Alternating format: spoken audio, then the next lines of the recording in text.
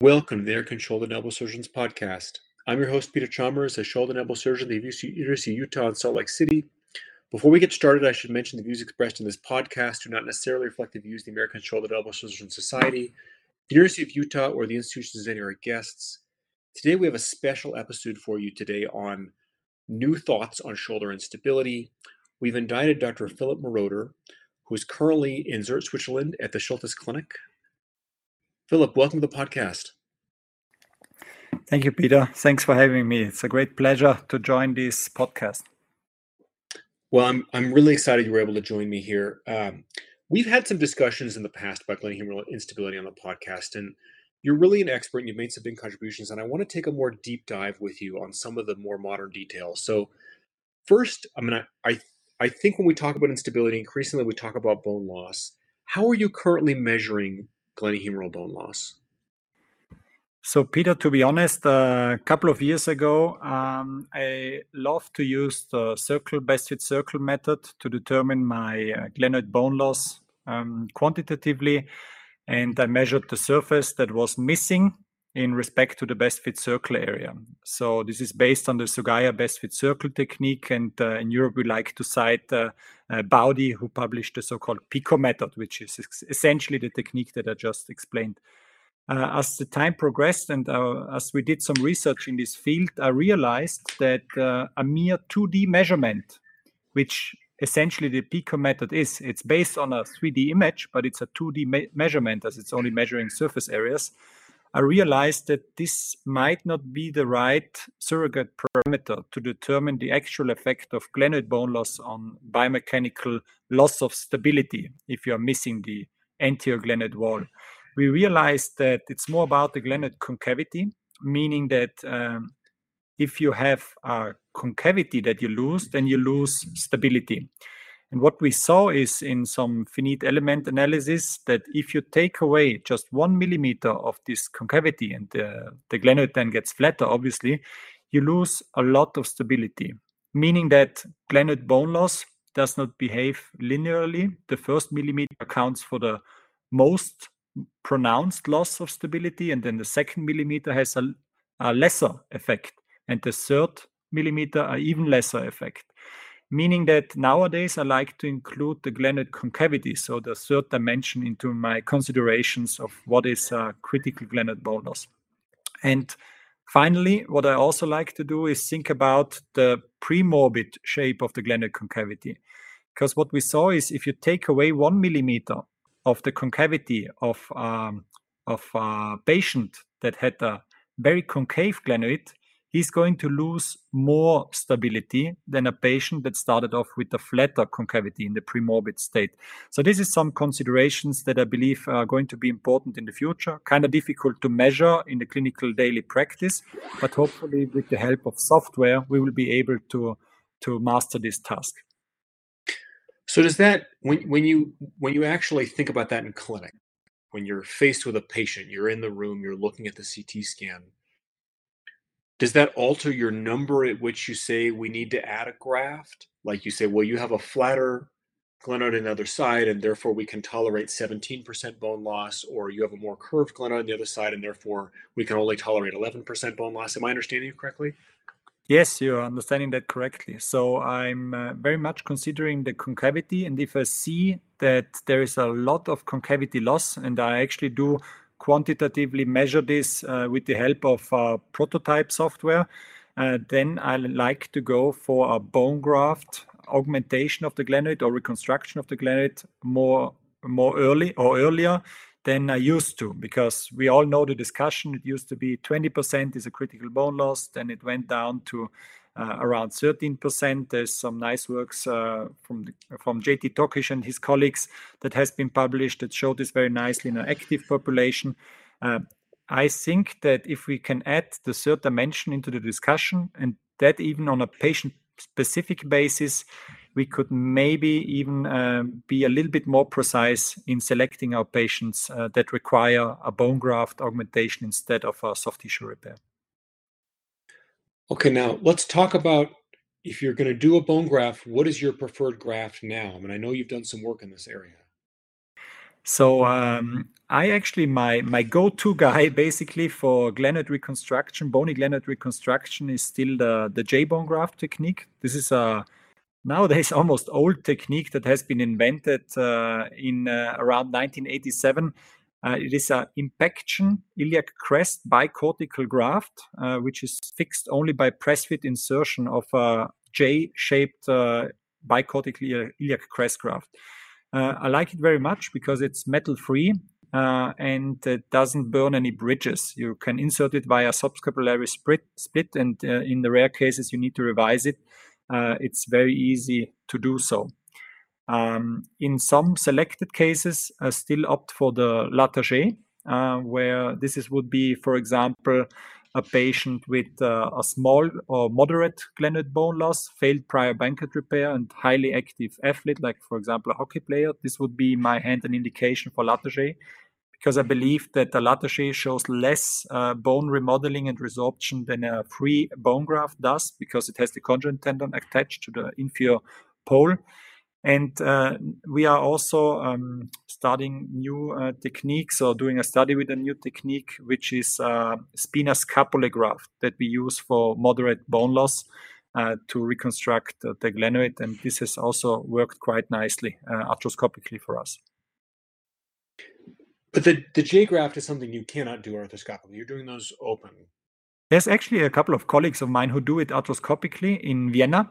I've not done so yet. I think it's the angle is quite difficult to obtain, because obviously you need to find a good angle to the glenoid surface.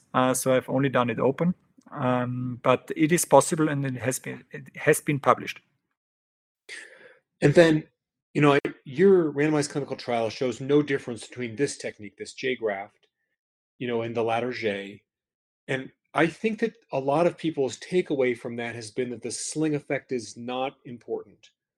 Tell us about that. Do you think the sling effect plays a role or no?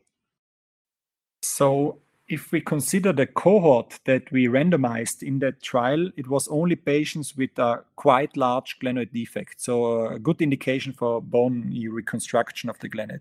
In these cases, it seems that the sling effect is not necessary, that a free bone graft can recreate stability the same way as the Latarjet does.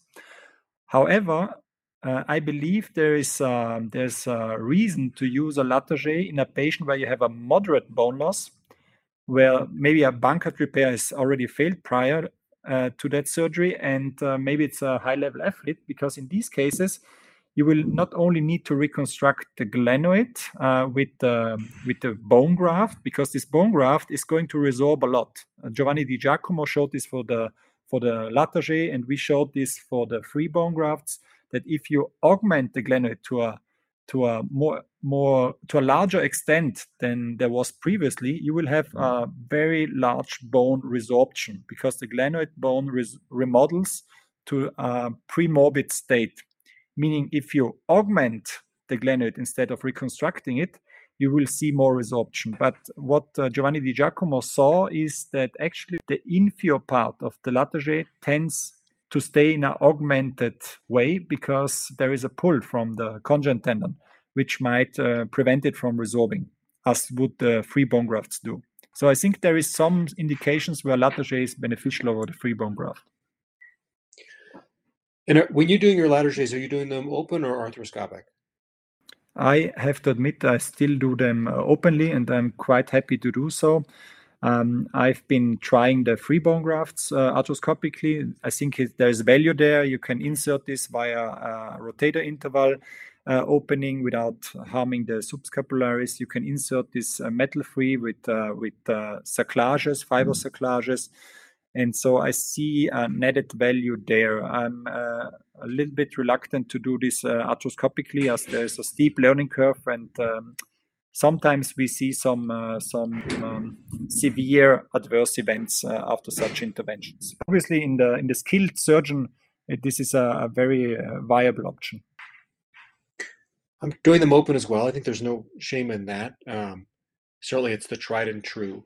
So I wanted to back up here for a second. So you have, right now in your own patient population, you have two populations. You have open Latarjets and you have open J grafts, and you've compared them in this study. when you're doing your J grafts, are you doing anything with the straps or with the pectoralis minor, or are you leaving those structures as much as possible unharmed?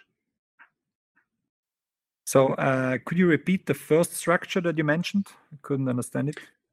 Sorry, the pectoralis minor and then the strap tendon, the coracobrachialis and the short head of the biceps tendons. Oh, okay. Sorry, I didn't know the term in English. Apologize for that. So with the conjoint tendon, we don't do anything. We just move it to the side. And this can quite nicely be done. And with the pectoralis minor, we leave it in peace. If we do a J-bone graft, obviously. If you do a latter J, then actually you have this detachment of the pect minor. And my colleague, Stefano Carbone, who unfortunately is not with us anymore, as he passed away early, he actually showed this in a nice study where he showed that if you do a latter J, you have more cases of scapular dyskinesis postoperatively compared to a free bone graft transfer. Did not have a clinical impact in terms of outcome scores, but there was a higher rate of postoperative scapular dyskinesis. This is a quite interesting finding. Interesting. So you think that, have you noticed that in your own patients, that you feel like there is more abnormal scapular movement when you release the pectoralis minor and move the straps? Sorry, It's the a great conjoint question. tendon. If so, I've been very happy with my latter J outcomes, to tell you the truth. So I'm not against latter J at all. What I do sometimes realize is they have more scapular dyskinesis, yes, but this usually can be trained, and so you can work against that quite nicely. And what I can see, and we also saw this in our randomized trial, is that if you do a belly press test, and they had a couple of patients where I had a free bone graft on one side and a latter J on the other side, then actually what you can see is some weakness and some limitation of rotation, especially internal rotation. And if you have to revise a latter J, for example, for screw removal, you can do this arthroscopically. What you can see is that the subscapularis tendon does not look as nice as it looks after a mere subscap splitting for a free bone graft, because obviously with the latter J, you have a permanent split of the subscapularis. This does not seem to have a relevant clinical effect, so the patients are not bothered by this. But this is something that you can observe during the revision surgery, for example. And there is, I'm sure, Peter, you have observed this as well. There is very few cases that may be referred to you or that you see that have a subscapularis insufficiency after latter J in a young patient. And these are catastrophes where we really don't have a good solution for them. No, I agree. I've seen that. That's a very, very difficult patient. I think that the interesting thing to me too has been there's been some argument that part of the way the latter J works is by that tensioning of the lower subscapularis. It sounds like your feeling has not been that that's an important aspect in your own patients. Only, in my opinion, only in those patients that I mentioned, failed prior bank-cut, moderate bone loss, high-level athlete. There I feel that the sling effect can be of great value. And what I also like with at least with the open latter J technique, you can have a very nice reconstruction of the capsule. If you maintain the coracoacromial ligament, then actually you can suture this nicely if you did a vertical incision of your capsule. So you can attach the cull with the lateral aspect of the capsule, and this intraoperatively can look quite nice. With for example, the J-bone graft technique, it's a little bit more difficult to get the capsule that I split typically horizontally wrapped around the obviously quite large graft. And how are you handling that? Are you trying to just close the capsule primarily when you do that J graft, or are you putting in anchors on the glenoid at the same time? So what I like to do is do a transosseous reinsertion of the inferior aspect of the capsule labral complex to the graft. Superiorly, I mostly leave it in place, and then I do a side-to-side closure of the subscap split. My former boss, Herbert Resch, who taught me this technique, he after certain, let's say after many years of doing this, he completely stopped doing anything to the capsule or to the labrum at all, and he just inserted the graft and then did a side-to-side closure of the subscapularis and maybe of the capsule. This was his experience, and he obviously has a ton of experience, and it worked quite nicely in his hands. Now I know you guys have been doing these techniques for some time now. I'm sure you've done them for long enough that you've seen some of these patients progress to instability arthropathy. What has been your experience later on with, if you have to go back and do an arthroplasty, the difference between the post-Latarjet or the post-free bone block kind of patient? So if you go back, obviously we observe instability arthropathy with whatever technique you use. There's really no way, in my opinion, to stop this progression, unfortunately, in these young patients. What I've seen when revising a J-bone graft is also on the CT scans, the J-bone graft offers you the nicest follow-up CT scans I've ever seen out of every technique. It's metal-free and it looks very anatomically remodeled. Sometimes you can barely see that there was ever any injury to the glenoid, and you can barely see the graft contours.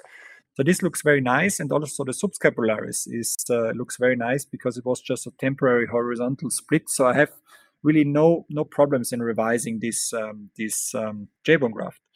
With the Latarjet, it's a little bit different. Obviously, there's a change in anatomy. You don't have the coracoid and the conjoint tendon as guidance for your access to the joint, and you have more scarring in the area of the permanent split and the transferred conjoint tendon through the subscapularis. It's obviously possible. It's been done many times. But obviously, it's a bigger challenge. And I would be a little bit more worried about the subscapularis after Latarjet than after free bone graft transfer, which obviously is something to consider when doing anatomical arthroplasty. Certainly, I think that's been my concern with the Latarjet, the post-Latarjet instability arthropathy patient. Revising that to an anatomic, is the subscapularis going to function properly, or will there be excess translation and early loosening? Certainly, there's some evidence of that in the literature. Has that been your experience, or do you? My inclination often with those patients has been to say maybe we should just consider doing a reverse to begin with. So for me, obviously, mostly these are unfortunately young patients. So I try to go for anatomic.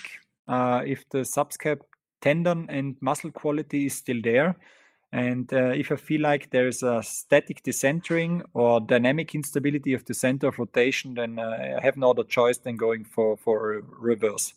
Obviously, the older the patients are, the easier this decision is for me then. Now tell us, with the J-bone graft, are you ever combining that with a remplissage? And when would you do that? When do you do that kind of combined humeral and glenoid approach? So it's quite interesting to see if you augment the glenoid, then you turn some off-track lesions into on-track lesion, or most of them actually. We showed this in our trial as well.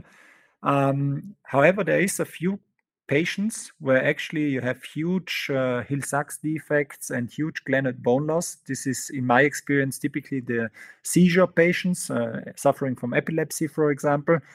And in these cases, however, I did not do a combination with a remplissage. I rather do a J-bone graft combined with a fresh frozen allograft for reconstructing the humeral head. And I insert this with resorbable screws so that in the end I will have no metal in these patients that sometimes have no way of getting neurological control of the seizure disorder. Obviously, seizure disorder is a neurological problem first. You need to take care of that. But in some patients, they are just not possible. And then you have these young 20-year-old patients that just need some help in order to get on with their lives and have a functional shoulder. And so you have no other choice. And then I opt to go metal-free and reconstructing both. In very rare cases, I do need to combine a remplissage with the glenoid augmentation procedure as the Latarjet or the J-bone graft.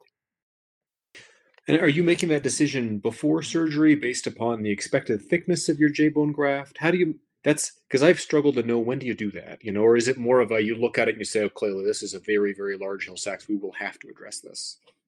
So I decide this preoperatively, as I mainly do open reconstruction of the glenoid.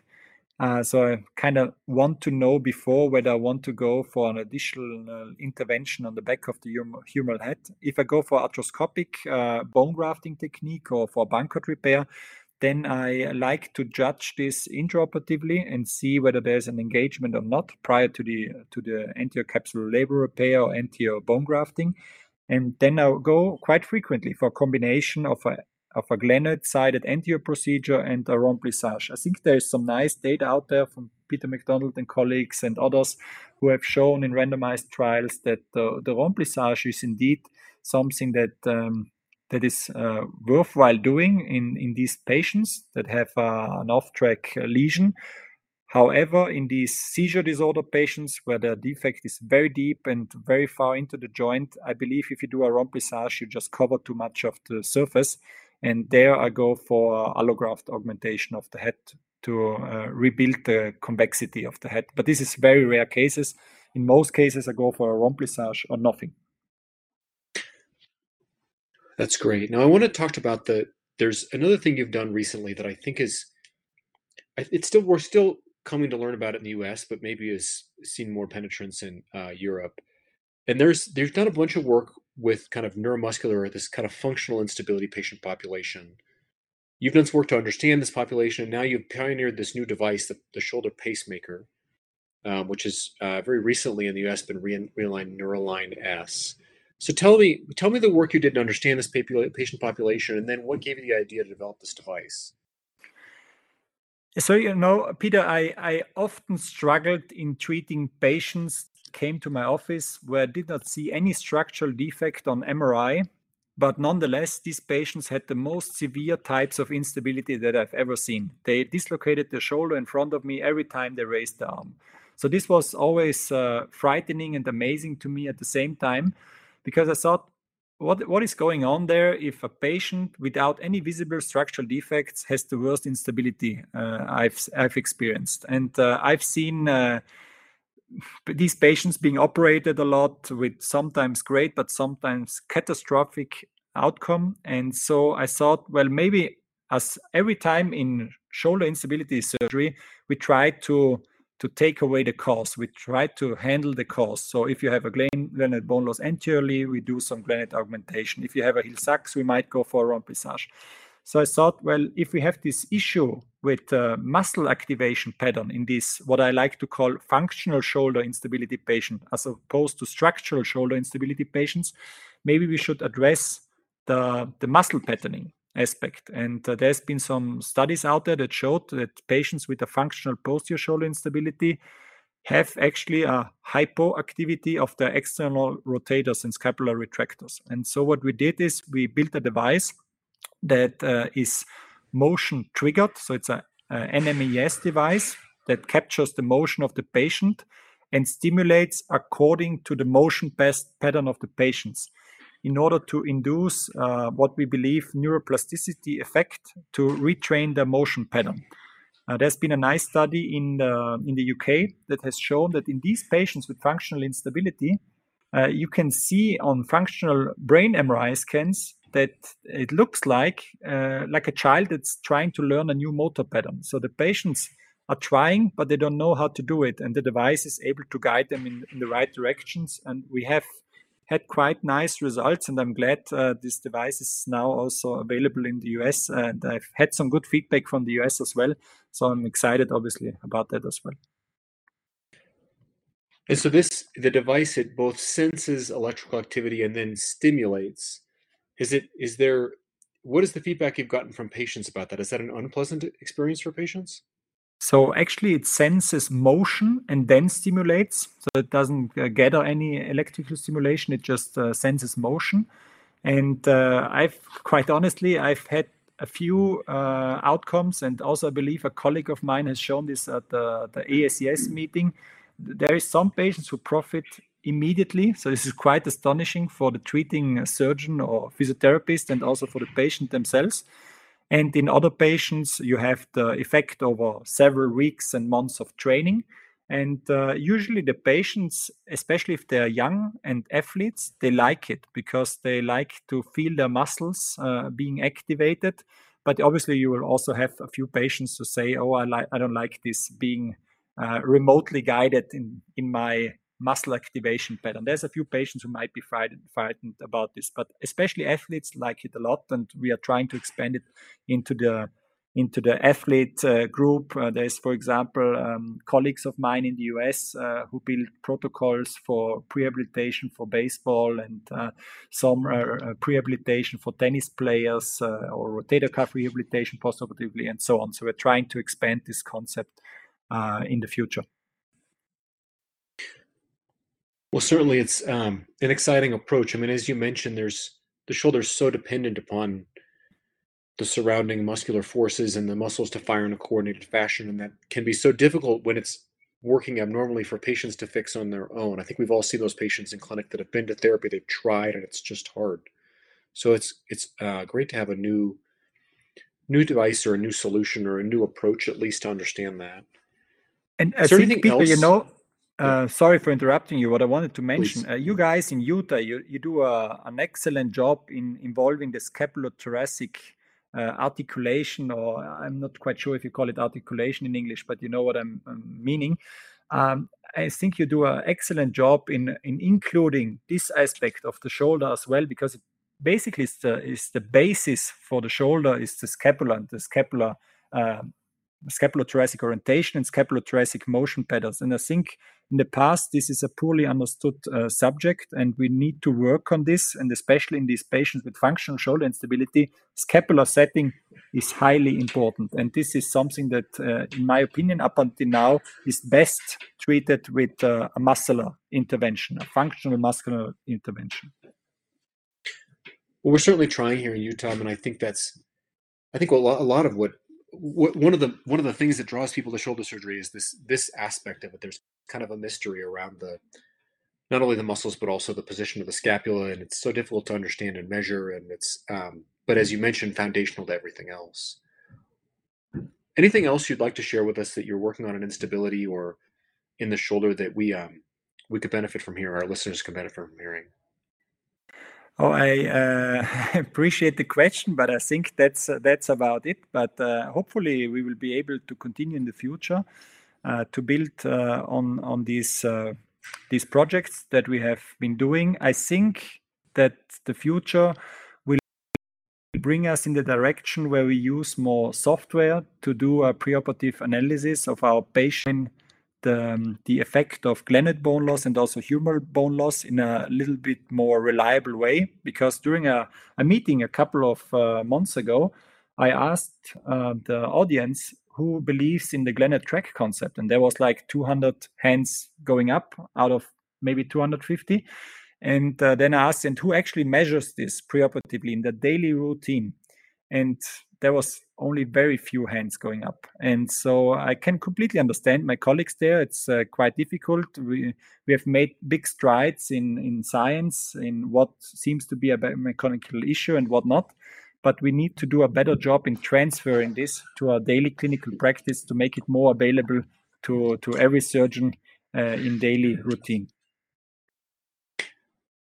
Yeah, I completely agree. I mean, I think that while I think we all agree it's conceptually true, it's actually very challenging to measure. I mean, you almost need a merged CT and MRI, because you need to know where the cuff attaches, but also where very precisely the bone comes out of round and into dent, so to speak. Correct. What we try to do in a project that we are about to submit for review is we try to use the glenoid track concepts, which are very much like coming from A.G. Itoy, Giovanni Di Giacomo, and others. So it's a great concept, I believe. What we try to do is to reference our Hill-Sachs position to the apex of the humeral head, to the not the apex, but the center of the humeral head if you do an anatomical cut. I think this would be a more reliable bony landmark, even though there is no tuberosity or anything like that. But with the software, you can actually determine this spot quite easily. This would be a more reliable landmark than maybe a rotator cuff insertion would be on a CT scan, where you cannot really see where the rotator cuff is. And you have a harder time guessing how much will the glenoid be able to drive into the rotator cuff. So if you have a more flexible young girl, then obviously a Hill-Sachs defect might become more critical, as she will be able to overlap this defect more easily with the glenoid than in a very stiff, more stiff patient. Yeah, that's so interesting. You guys are doing that. I think that's one piece of it. The other piece of it, as you mentioned, is understanding the patient's native flexibility. I think there's also going to be an aspect of the shape of the scapula, which will allow the humerus to move in certain ways and not in others. And that's going to be understanding the first thing we started with, which is you have to also understand, the way in which the scapula is moving, and that part is going to be hard. I think if we're probably going to get close enough with the first part you mentioned, and also adding in 3D, as you mentioned. And you know what I wish, Peter? So I really hope that my US friends will be able to build some kind of device or some kind of, I don't know, glue that you can apply to this heel sacs defect to just rebuild the convexity of the humeral head. That would be a great thing. So if somebody has any thoughts on that or any technological advantages, please let me know. That would be such a cool invention. Well, we'll keep working on it. I think this is about all the time we have for our podcast. I want to thank you so much for coming on. We've learned a ton from you here in the US, and I'm appreciative for all of your research. And I really appreciate you coming on to share some of your experience. I think many of our listeners will find this stimulating as they think about how to approach bone loss, how to approach glenohumeral instability. So, for all of our shoulder elbow listeners out there, don't forget to subscribe, and we will see you next time. Thank you very much, Peter. It has been a great time discussing with you this topic, and I'm looking forward to meet you guys in the US in the future.